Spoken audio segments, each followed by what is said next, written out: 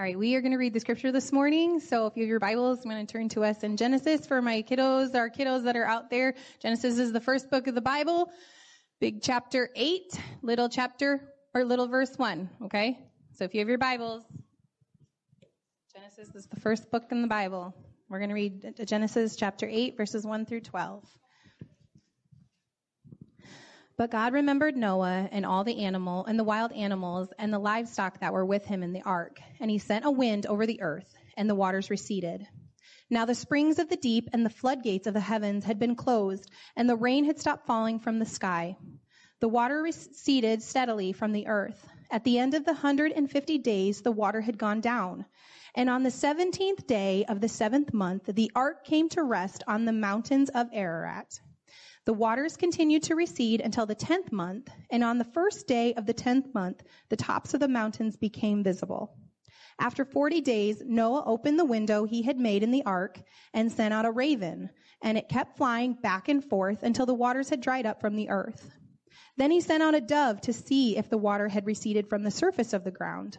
But the dove could find no place to set its feet because there was water all over the surface of the earth. So it returned to Noah in the ark. He reached out his hand and he took the dove and brought it back to himself in the ark. He waited 7 more days and again sent out the dove from the ark. When the dove returned to him in the evening, there in its beak was a freshly plucked olive leaf. Then Noah knew that the water had receded from the earth. He waited 7 more days and sent the dove out again, but this time it did not return to him. Okay, now we're going to turn to chapter 9, and it will start on verse 8. This is the covenant. So it said, Then God spoke to Noah and said to his sons with him, saying, And as for me, behold, I establish my covenant with you and with your descendants after you, and with every living creature that is with you, the birds, the cattle, and every beast of the earth with you, all that go out of the ark, every beast of the earth. Thus I establish my covenant with you. Never again shall all flesh be cut off by the waters of the flood. Never again shall there be a flood to destroy the earth. And God said, This is the sign of the covenant which I make between me and you and every living creature that is with you for perpetual generations. I set my rainbow in the cloud, and it shall be a sign of the covenant between me and the earth. It shall be when I bring the cloud over the earth that the rainbow shall be seen in the cloud, and I will remember my covenant which is between me and you and every living creature of all flesh. The water shall never again become a flood to destroy all flesh, and the rainbow shall be in the cloud, and I will look on it to remember the everlasting covenant between God and every living creature of all flesh that is on the earth. And God said to Noah, This is the sign of the covenant which I have established between me and all flesh that is on the earth. Probably slightly different general.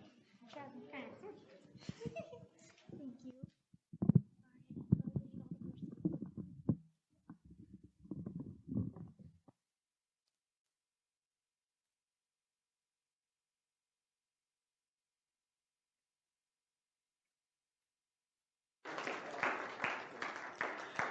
Just amazing. I'll be honest, I was a little intimidated preaching this morning because Mel and Candy have been doing this for like 3, 4, 5, 6, 7 months. I don't know. Quite a long time. You can see that they've gone through all of the different things with the flood story. The flood story covers multiple chapters in the Bible. I was preparing for this morning this last week, and I was like, okay, what am I going to do? Because I can't preach all of that, or else we'll be here until Super Bowl tonight. And I shouldn't say no, but some of you may like that. I don't know. Maybe you're not into the sports ball thing. I forgot to say anything about the Super Bowl because it's cool, but I'm not gonna do Super Bowl sermon or anything. So. The flood story. The idea that humanity has a central origin is scoffed at by some. The idea that mankind survived a worldwide flood and that it was only one family that did seems crazy to others. However, there is a flood story in nearly every ancient culture. You might be surprised how similar the different flood stories are. In fact, there's over 270 different flood stories of different people all around the earth. Probably the most famous one, other than the one you'd read about in Scripture, is part of the Epic of Gilgamesh. In the Epic of Gilgamesh, Gilgamesh is a warrior king, and he's looking for eternal life. And he comes across this old man who tells him a story that in ancient times, the gods wanted to destroy humanity because of their sins. And one of the gods tells this man that there will be this great flood, so he needs to make a boat. And it gives him the exact dimensions of the boat. And the boat's actually it's more of not even like a rectangle, but a square. It doesn't make too much sense, and he's supposed to gather the animals and his family, and the flood comes, kills everything besides him.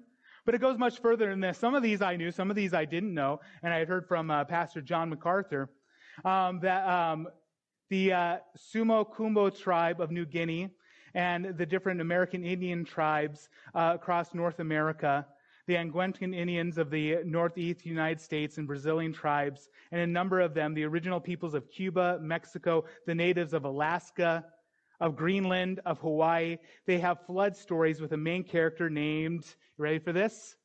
Nu'u. So many different flood stories. And you wonder, it's like, why is this? Well, maybe because all of humanity came from one family, and that one family remembered the flood. They remember when great-great-great-great-grandpa used to sit the kids around the fire and tell them stories of a people who had disobeyed, who had sinned so great that there had to be a flood that came, and what dreams came from such stories. If the flood would have been the second most traumatic event in human history, second only to the creation of the earth itself. A worldwide flood changes the topography, it changes the geography, it changes everything about the world. If one family survived and then spread out, how would the story change from generation to generation? What details would be lost? What added?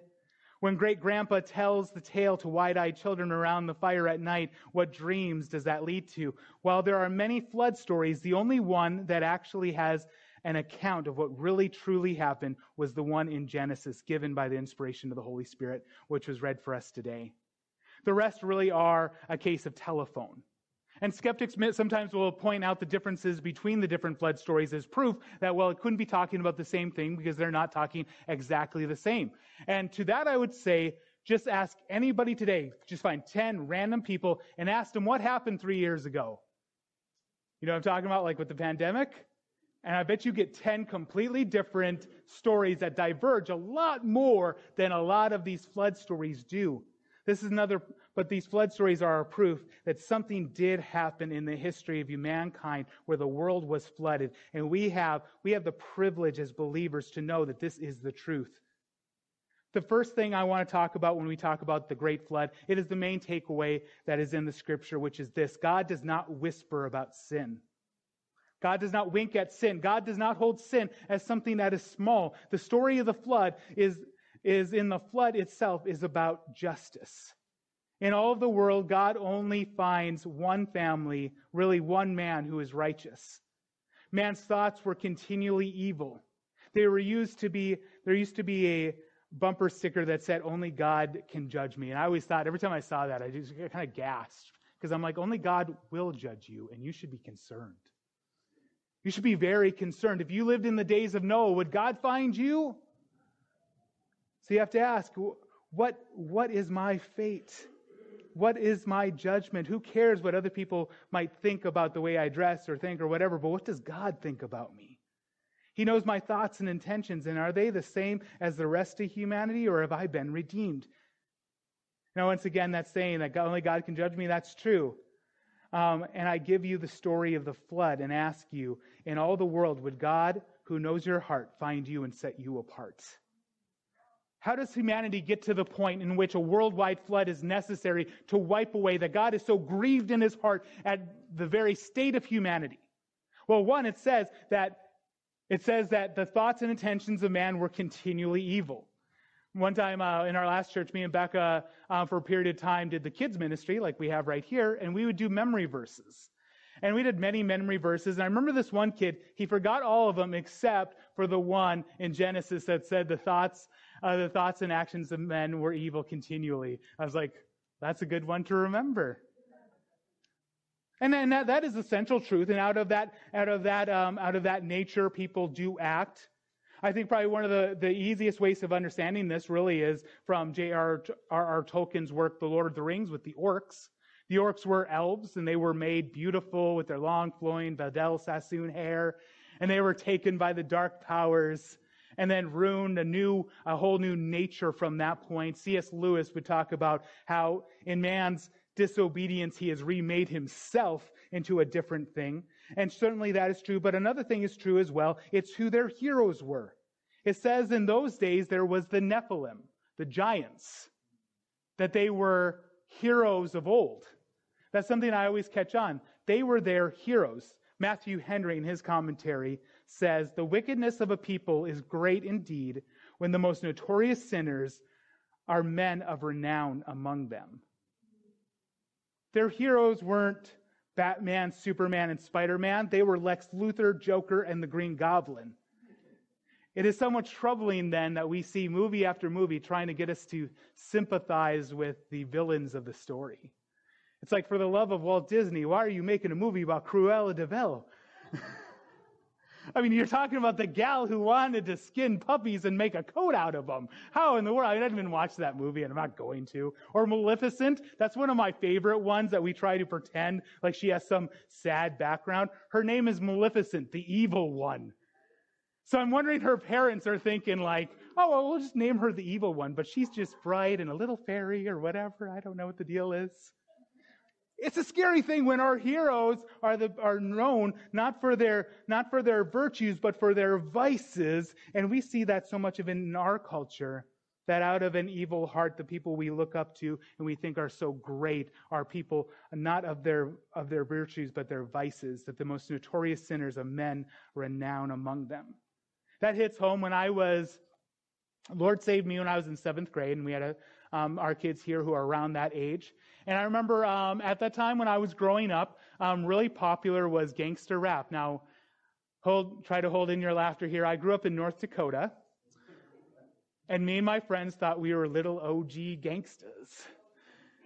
Because our heroes were Tupac Shakur, Notorious B.I.G., Bone Thugs and Harmony.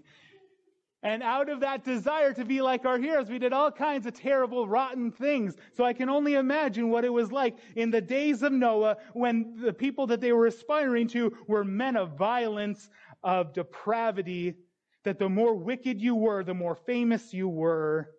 But of course, I don't really need to imagine that. I can just look around today.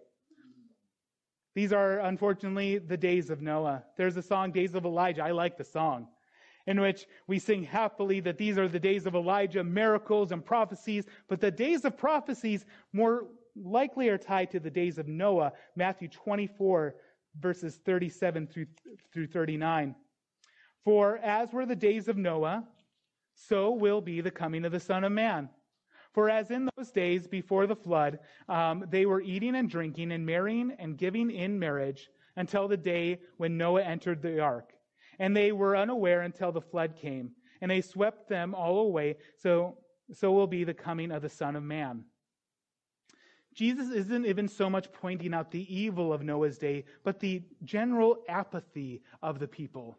Noah's building a boat, so they just went along their life. No care of God, no care of righteousness, no care of what might happen. They thought truly they would never die for their sins.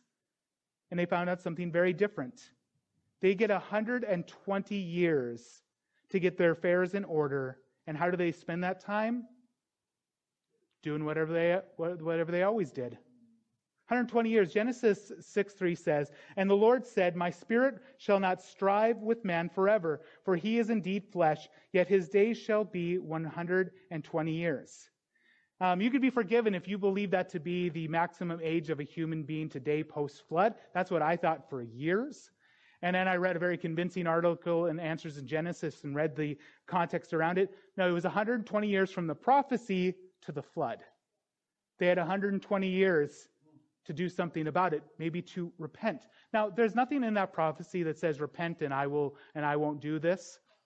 But I do remember many years after that point, there was a town called Nineveh. And they were sent a prophet. And that prophet told them, after a certain amount of time, this city's going to be destroyed.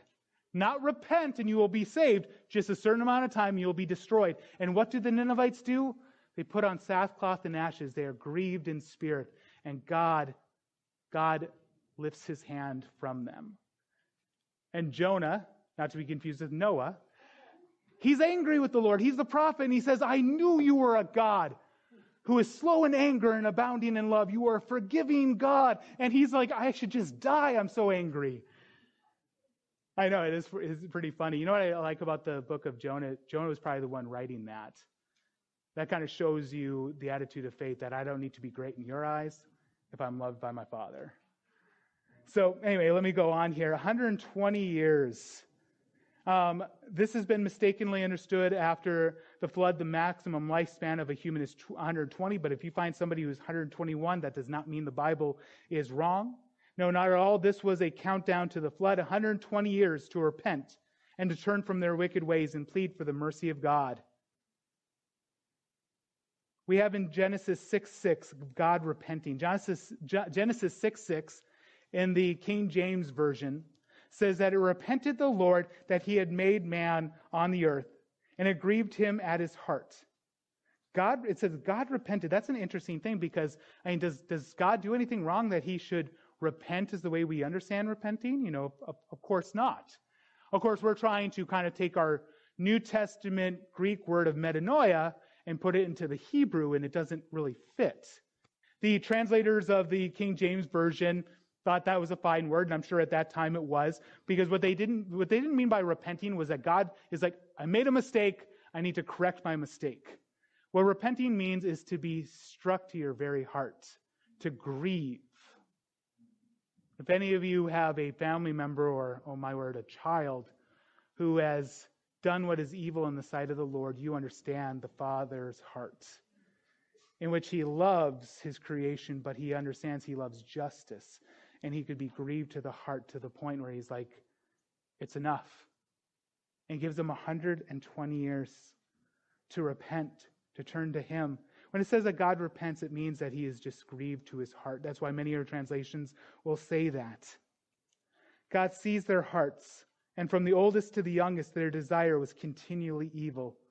He didn't make a mistake, and he isn't correcting his incorrect ways. He's sad at his very heart because of what his creation is doing and has done. When preaching on the ark, I realized that I can't cover everything in one sermon. So I decided to break it down by the symbols associated with the great flood, other than the great flood in Noah, but the symbols associated with salvation in that great flood. That being the ark itself, the dove, and the rainbow. The ark, that is salvation in the storm. Very rarely is somebody saved from a difficult situation in the scripture. Mostly they're saved in the situation. God does not send Noah to the only part on the whole earth where it won't flood. He has him build an ark to endure the flood. So many of us, we want to pray, God, keep me from all the bad situations. Keep me from all these things. Those are the very things that God may want to use in you to make you more like Jesus Christ. I don't like that so much, but it's true. That there are times in my life, I remember the hardest times in my life where God is like, and I'd pray to God, take this from me, like Paul would say, take this thorn out of my flesh. And God's like, no. I'm like, okay. Well, then give me the strength to endure it. I remember after college, my first real job was at this treatment facility. And I remember for the first 6 months, I hated it. I mean, there was the first job in my whole life where I'd wake up and I was like, God, it would have been great if I just was in a coma for the next couple of years. I just dreaded going to this job. It was the first job I've ever been to where you had an expectation of violence day in, day out. I remember kids throwing chairs at me and stuff. I had to do restraints constantly. I'm not a violent person. I don't like putting my hands on somebody else. But you had to do it. You had to protect them from themselves and somebody else. And I remember praying to God, take this away from me. I remember I actually even applied at other jobs, got accepted at another job that paid just as well. And I remember I got to the point and they were like, yeah, we're going to hire you. We're going to put you on. And I remember I finally prayed about it. And I kept praying. I didn't pray on purpose for this decision because I didn't want to know what God wanted to say about it. So before I said yes, I was like, let me pray about it. So I pray about it, and God's like, nope. I'm like, but this is just a job I have until I'm in the ministry, Lord. It's like, no, God's like, no, this is where I want you. This is your ministry. And I remember at the time, I'm upset because I'm like, I don't want to do this anymore. The next 6 months were probably one of the best jobs I've ever had in my life. The avenues of ministry I had with these young men and young women were more deeper than I've had with anybody else in my whole life. And I would have missed all that blessing if I would have been like, God, instead of telling me how to build an ark, just tell me where it's not going to rain. The ark was big. You don't need me to tell you how big it was. In fact, I think I have a slide on here to show you the how it stacks up to other boats. You have the Queen Mary, the Titanic. It is probably the largest wooden ship ever made. We have this in front of us. You guys did such a great job, kids. I'm going to give you guys another hand. This is from me. I remember coming down there and seeing this. I'm like, whoa, okay, awesome. The ark is huge. Of course, you don't need me to tell you that. You know, it needs to hold quite a lot of animals. We had the song today. I like that song. In high school, we sang a song like that. It's like, the animals are coming one by one, the old cow chewing on a caraway bun. Animals are coming 2 by 2, the elephant and the kangaroo. We know it's big, but you know what I want to point out in here is that Noah, no clue, right? It didn't rain at that point. It hadn't rained on the earth. So he doesn't understand even the concept of a boat. How would you like if I told you, okay, you're going to build something, and it's going to be something you don't even know exists. Okay, there's going to be like a deadly cloud vapor thing that's going to roll through, and typical filtration systems aren't going to work. So you need to build this, and you need to do it exactly right, or you and your family are going to die. That's what Noah got, and he's like, okay, well, let's get it done. Our understanding isn't mandatory, our obedience is, because God, we get to that point of humility where we're like, God, you know better than I. You know better than me about this situation. For there is a time where the Israelites didn't think that. They begged God for meat. I always love that story in the scripture. You see, they're in the desert. They're wandering around. God is giving them bread from heaven. And they're like, you remember Egypt? It was great. We got to eat fish anytime we want. And Moses is like, you also got beatings anytime you didn't want. How does that sound?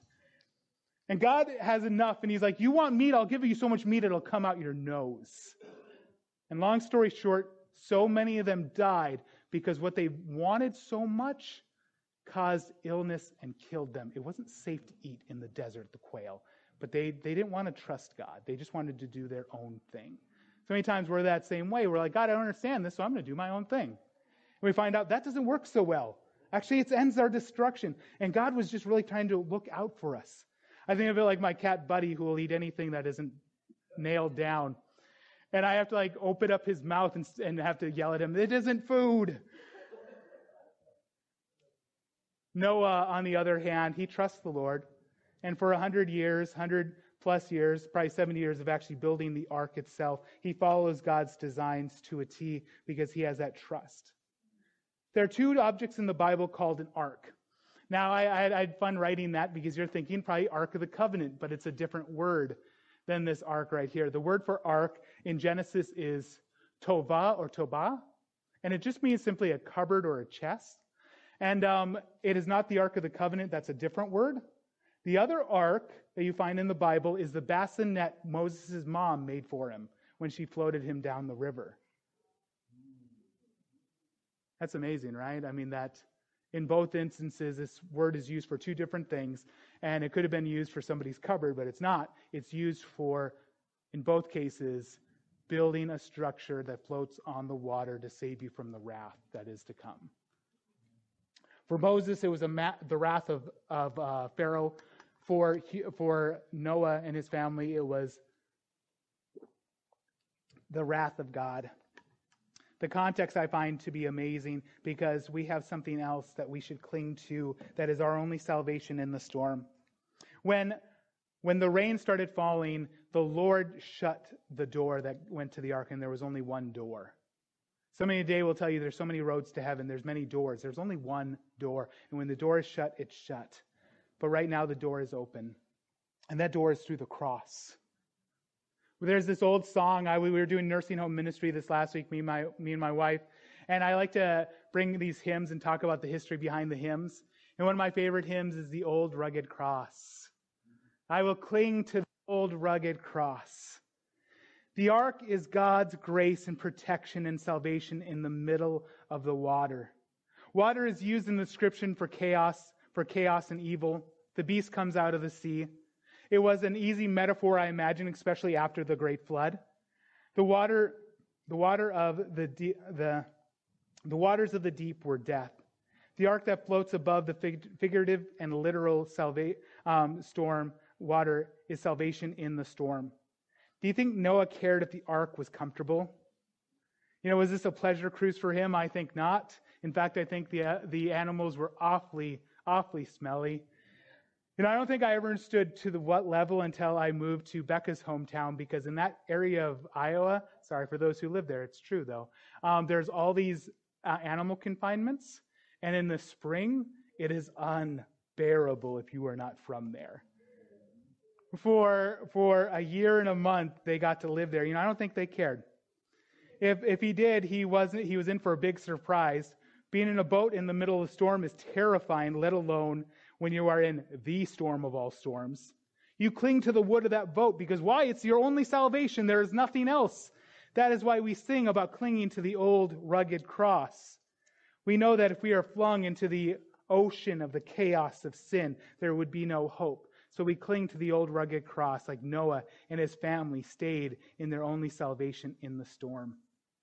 Jesus, when he was walking this earth, he has a story of being on a boat in the middle of a storm. In Luke chapter 8, the disciples and him are on this boat, not in the ocean, just on a lake, and all of a sudden a storm rises up, and the disciples are freaking out, and they're like, we're going to die. Don't you care, Jesus? Why are you sleeping? Get up. And they're so worried. And something I always thought that was kind of funny until I was on a little lake in a boat and it was a storm. Then I had a different perspective. Me and my friends, we were working at this Bible camp for the summer, and we decided to take the paddle boats out on the lake. And we knew it was going to storm, but we figured, because we knew everything, we could get in before it stormed. We were wrong, and we were almost in the middle of the lake when the storm came upon us. And let me tell you something, a paddle boat is not the easiest boat to maneuver in a storm. That silly little awning that protects you from the sun is kind of like a sail. And I remember paddling like everything within me, just like, I got to get to the shore. I got to get to the shore. There's no way a paddle boat is surviving this storm. So I can understand why Jesus' disciples were a little worried, a little concerned. And they wake him up, don't you care? And Jesus rebukes the wind and the waves, and there is peace. And he says, oh, you of little faith. You know what the scripture says? It says that they were terrified. But the storm was done. What were they terrified about? See, it's awfully concerning when there's a storm outside of the boat. It's much more concerning when you have the one who the wind and the waves know the name of inside your boat. And he's saying, you of little faith. Jesus is in the boat with us. Jesus is the boat. Jesus is the door to the ark as well. It's open now. This is the great commission that we all have, is that we tell the world, the door's open. The door's open. One of your board members this morning, elders this morning, was telling me that God was just kind of speaking to him, and he was thinking about how Noah, after the door is shut, how many people are knocking on the ark. Noah, let me in. The scripture is surprisingly silent about any empathy for those who are on the earth, but we can imagine, in fact, there's been entire stories about those who've missed the ark. So he's telling me, the people are like, Noah, let me in. Noah, why won't you let me in? Noah, I hate you. But Noah didn't close the door. The Lord closed the door. So all of us have this great commission to tell people the door is open. Because there will come a point where we won't be able to, because we'll be with the Lord ourselves. And the rapture happens, and the door is starting to shut. For now, we tell people the door is open. There's salvation in the middle of the storm. We live in this world of sin. And we look at all these things and we clutch our pearls and we're like, oh, it's getting so bad. America's going to hell in a handbasket. Instead, we should be getting to work and telling people the door is still open. There is still time. There's still time. The dove is salvation in a drowned world. After the flood, and the waters started subsiding, Noah and his family look out over the world and it's water. It's a drowned world. It's a dead world. And they need to know, when is it going to be safe to go out? And that is where the dove comes in. And C.H. Spurgeon's devotional morning and evening, concerning the dove, he likens it to us.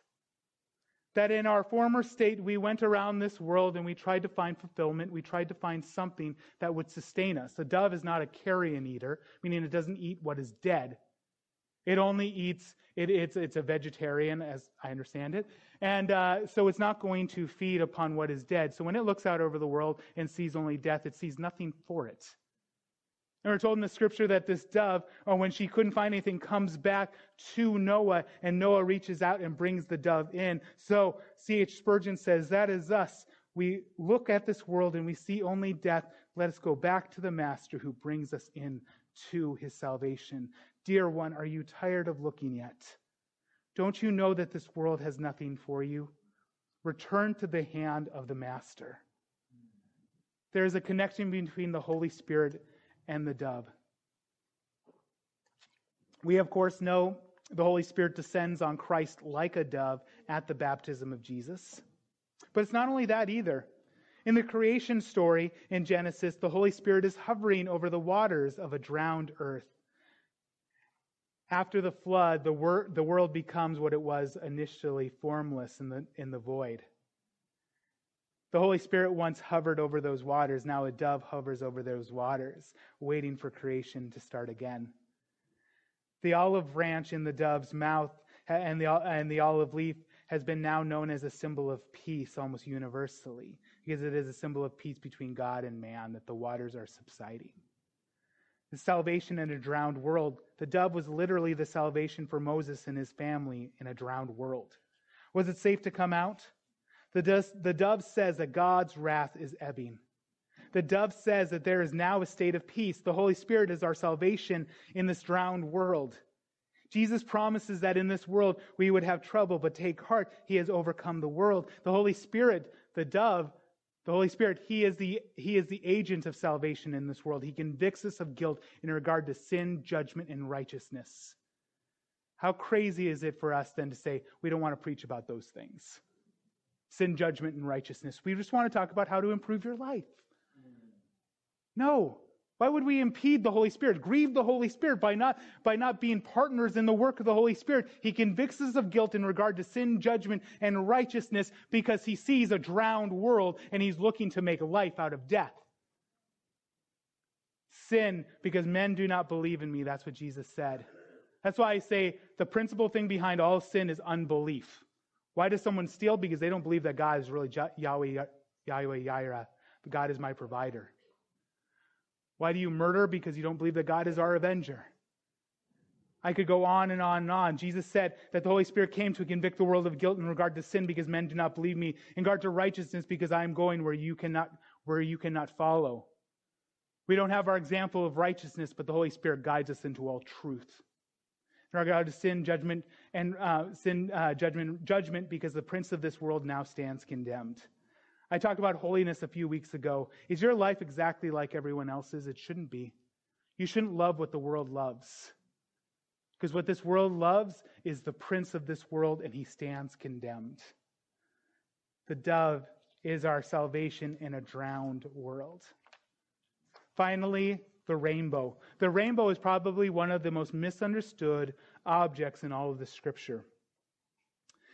The rainbow is salvation from justice. The flood was literally droplets of water from the sky and water sprung up from the earth, but it came from justice. We see hell often as an eternal torture session, but it's more rightly understood as the justice of an eternal God. The waters of the flood are justice. The rainbow was salvation from justice. God says that it was a symbol of his covenant to not destroy the world with water again. But why? Are men and women suddenly angels? Do they not still sin? The scripture will in excruciating detail for the rest of the Bible tell us that is not the case. That all of us have sinned and fallen short of the glory of God and worthy of God's wrath and anger. But what is the answer to this? It is the rainbow.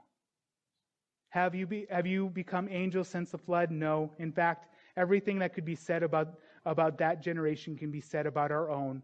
So why no flood? The answer is the rainbow. Let me explain. Bows and bows. Go to that slide if you don't mind. When we think of the rainbow, we think of a bow, and we maybe think of like my cat buddy's bow tie.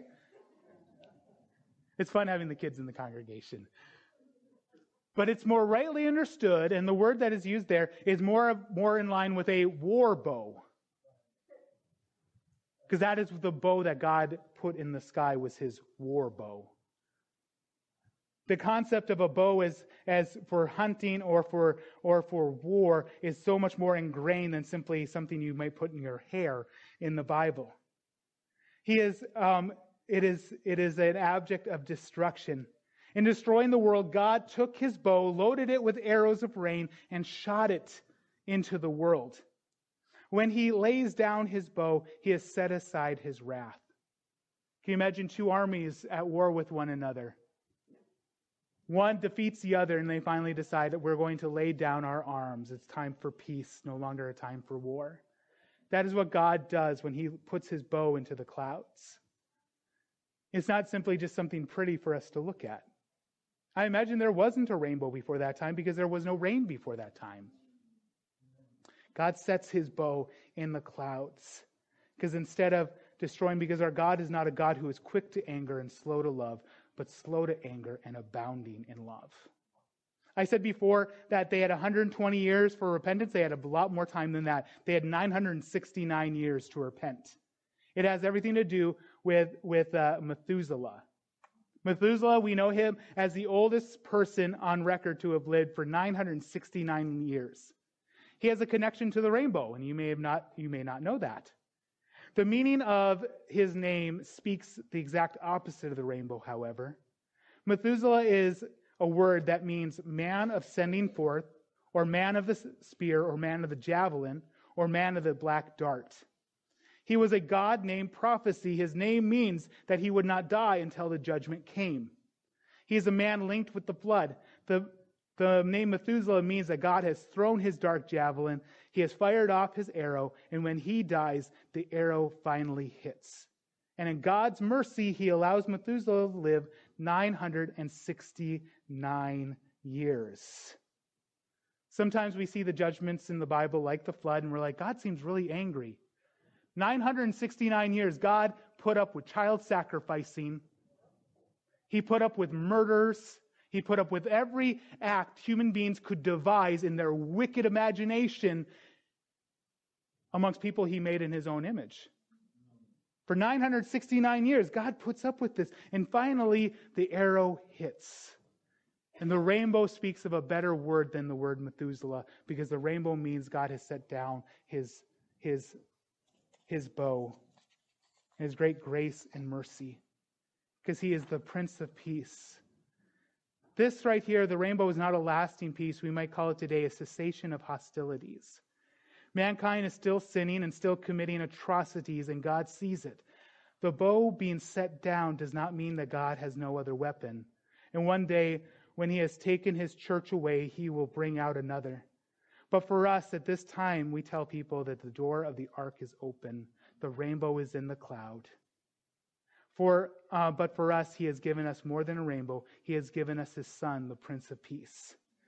When it comes to the rainbow, I'm really going to be paraphrasing a quote from a pastor named Sinclair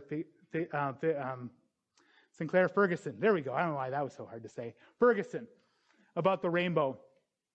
He said exactly what I said right there. The bow is more like a war bow than some kind of decoration. And that God's setting the bow in the sky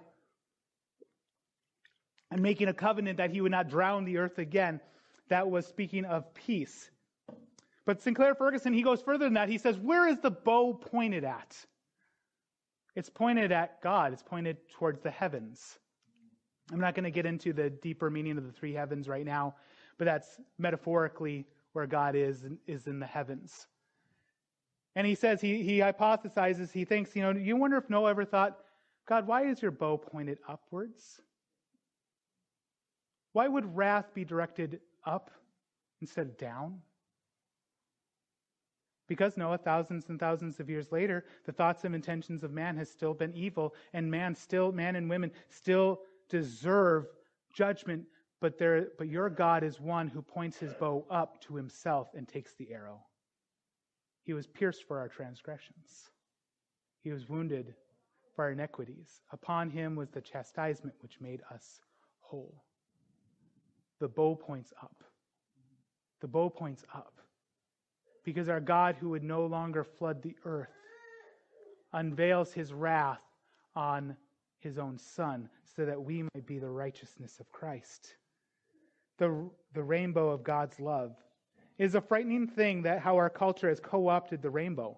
Every time I see it, it's not really used for anything other than this, to be happy and proud about our own sin. And that's what it is. Even if it meant something like other than what it means, you guys know what I'm talking about here, it's still, if we'd said it, okay, here's our greed rainbow. It's like tempting God. That's like kicking a sleeping tiger, a sleeping lion. Oh, he hasn't done anything the first 300 times I've kicked him, but there'll be a 301, and he's going to wake up. And we see the world, and something, we shouldn't be angry, we shouldn't be disgusted, we should be more motivated to tell people that the rainbow points up. And that the things that you celebrate are the things that Christ died for. The things you loved are the things Christ died for, or else he would have to put his wrath on you. And for right now, the door is open. Get inside. The rainbow points up. Once again, to use the rainbow as a way of declaring our own pride is something so dangerous. Something so dangerous. Instead, we cling to that old rugged cross like they cling to the ark. Not to double down on our sin and pride, the bow has been set down. Come into the open door of the ark and cling to the wood of the cross. Worship team, would you please come up and lead us in our final song?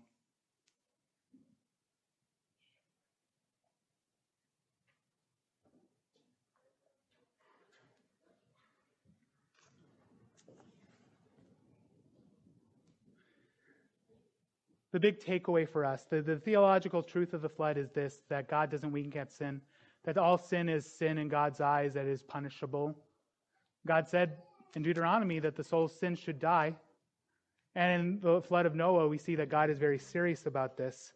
But in the rainbow, in the open door of the ark, and more importantly on the cross, we see that God is slow to anger and abounding in love, and that he is not willing that any should perish. If you are here today, and if I asked you, if you died, do you know where you're going? Do you have confidence that you're in the ark, that you are in God's salvation? Or you're wondering, I don't know, only God knows, or something like that? Call upon the name of the Lord and you will be saved. Repent and put your faith in him. At this last song, even in your seat or come to the altar, talk with me, I'll pray with you. But my incredible, with all of my heart, I say to you, get in the ark while the door is still open. Repent and put your faith on the Lord Jesus Christ and you will be saved.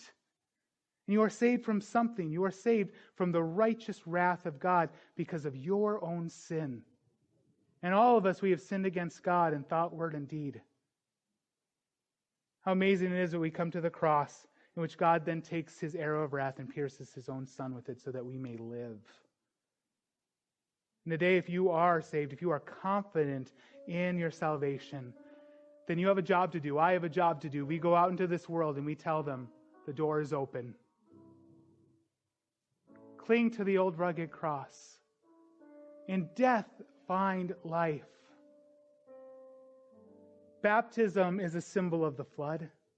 You go down into the water, which is death, but then you come back up in new life. Would you please sing this last song with us, The Old Rugged Cross? Would you please stand?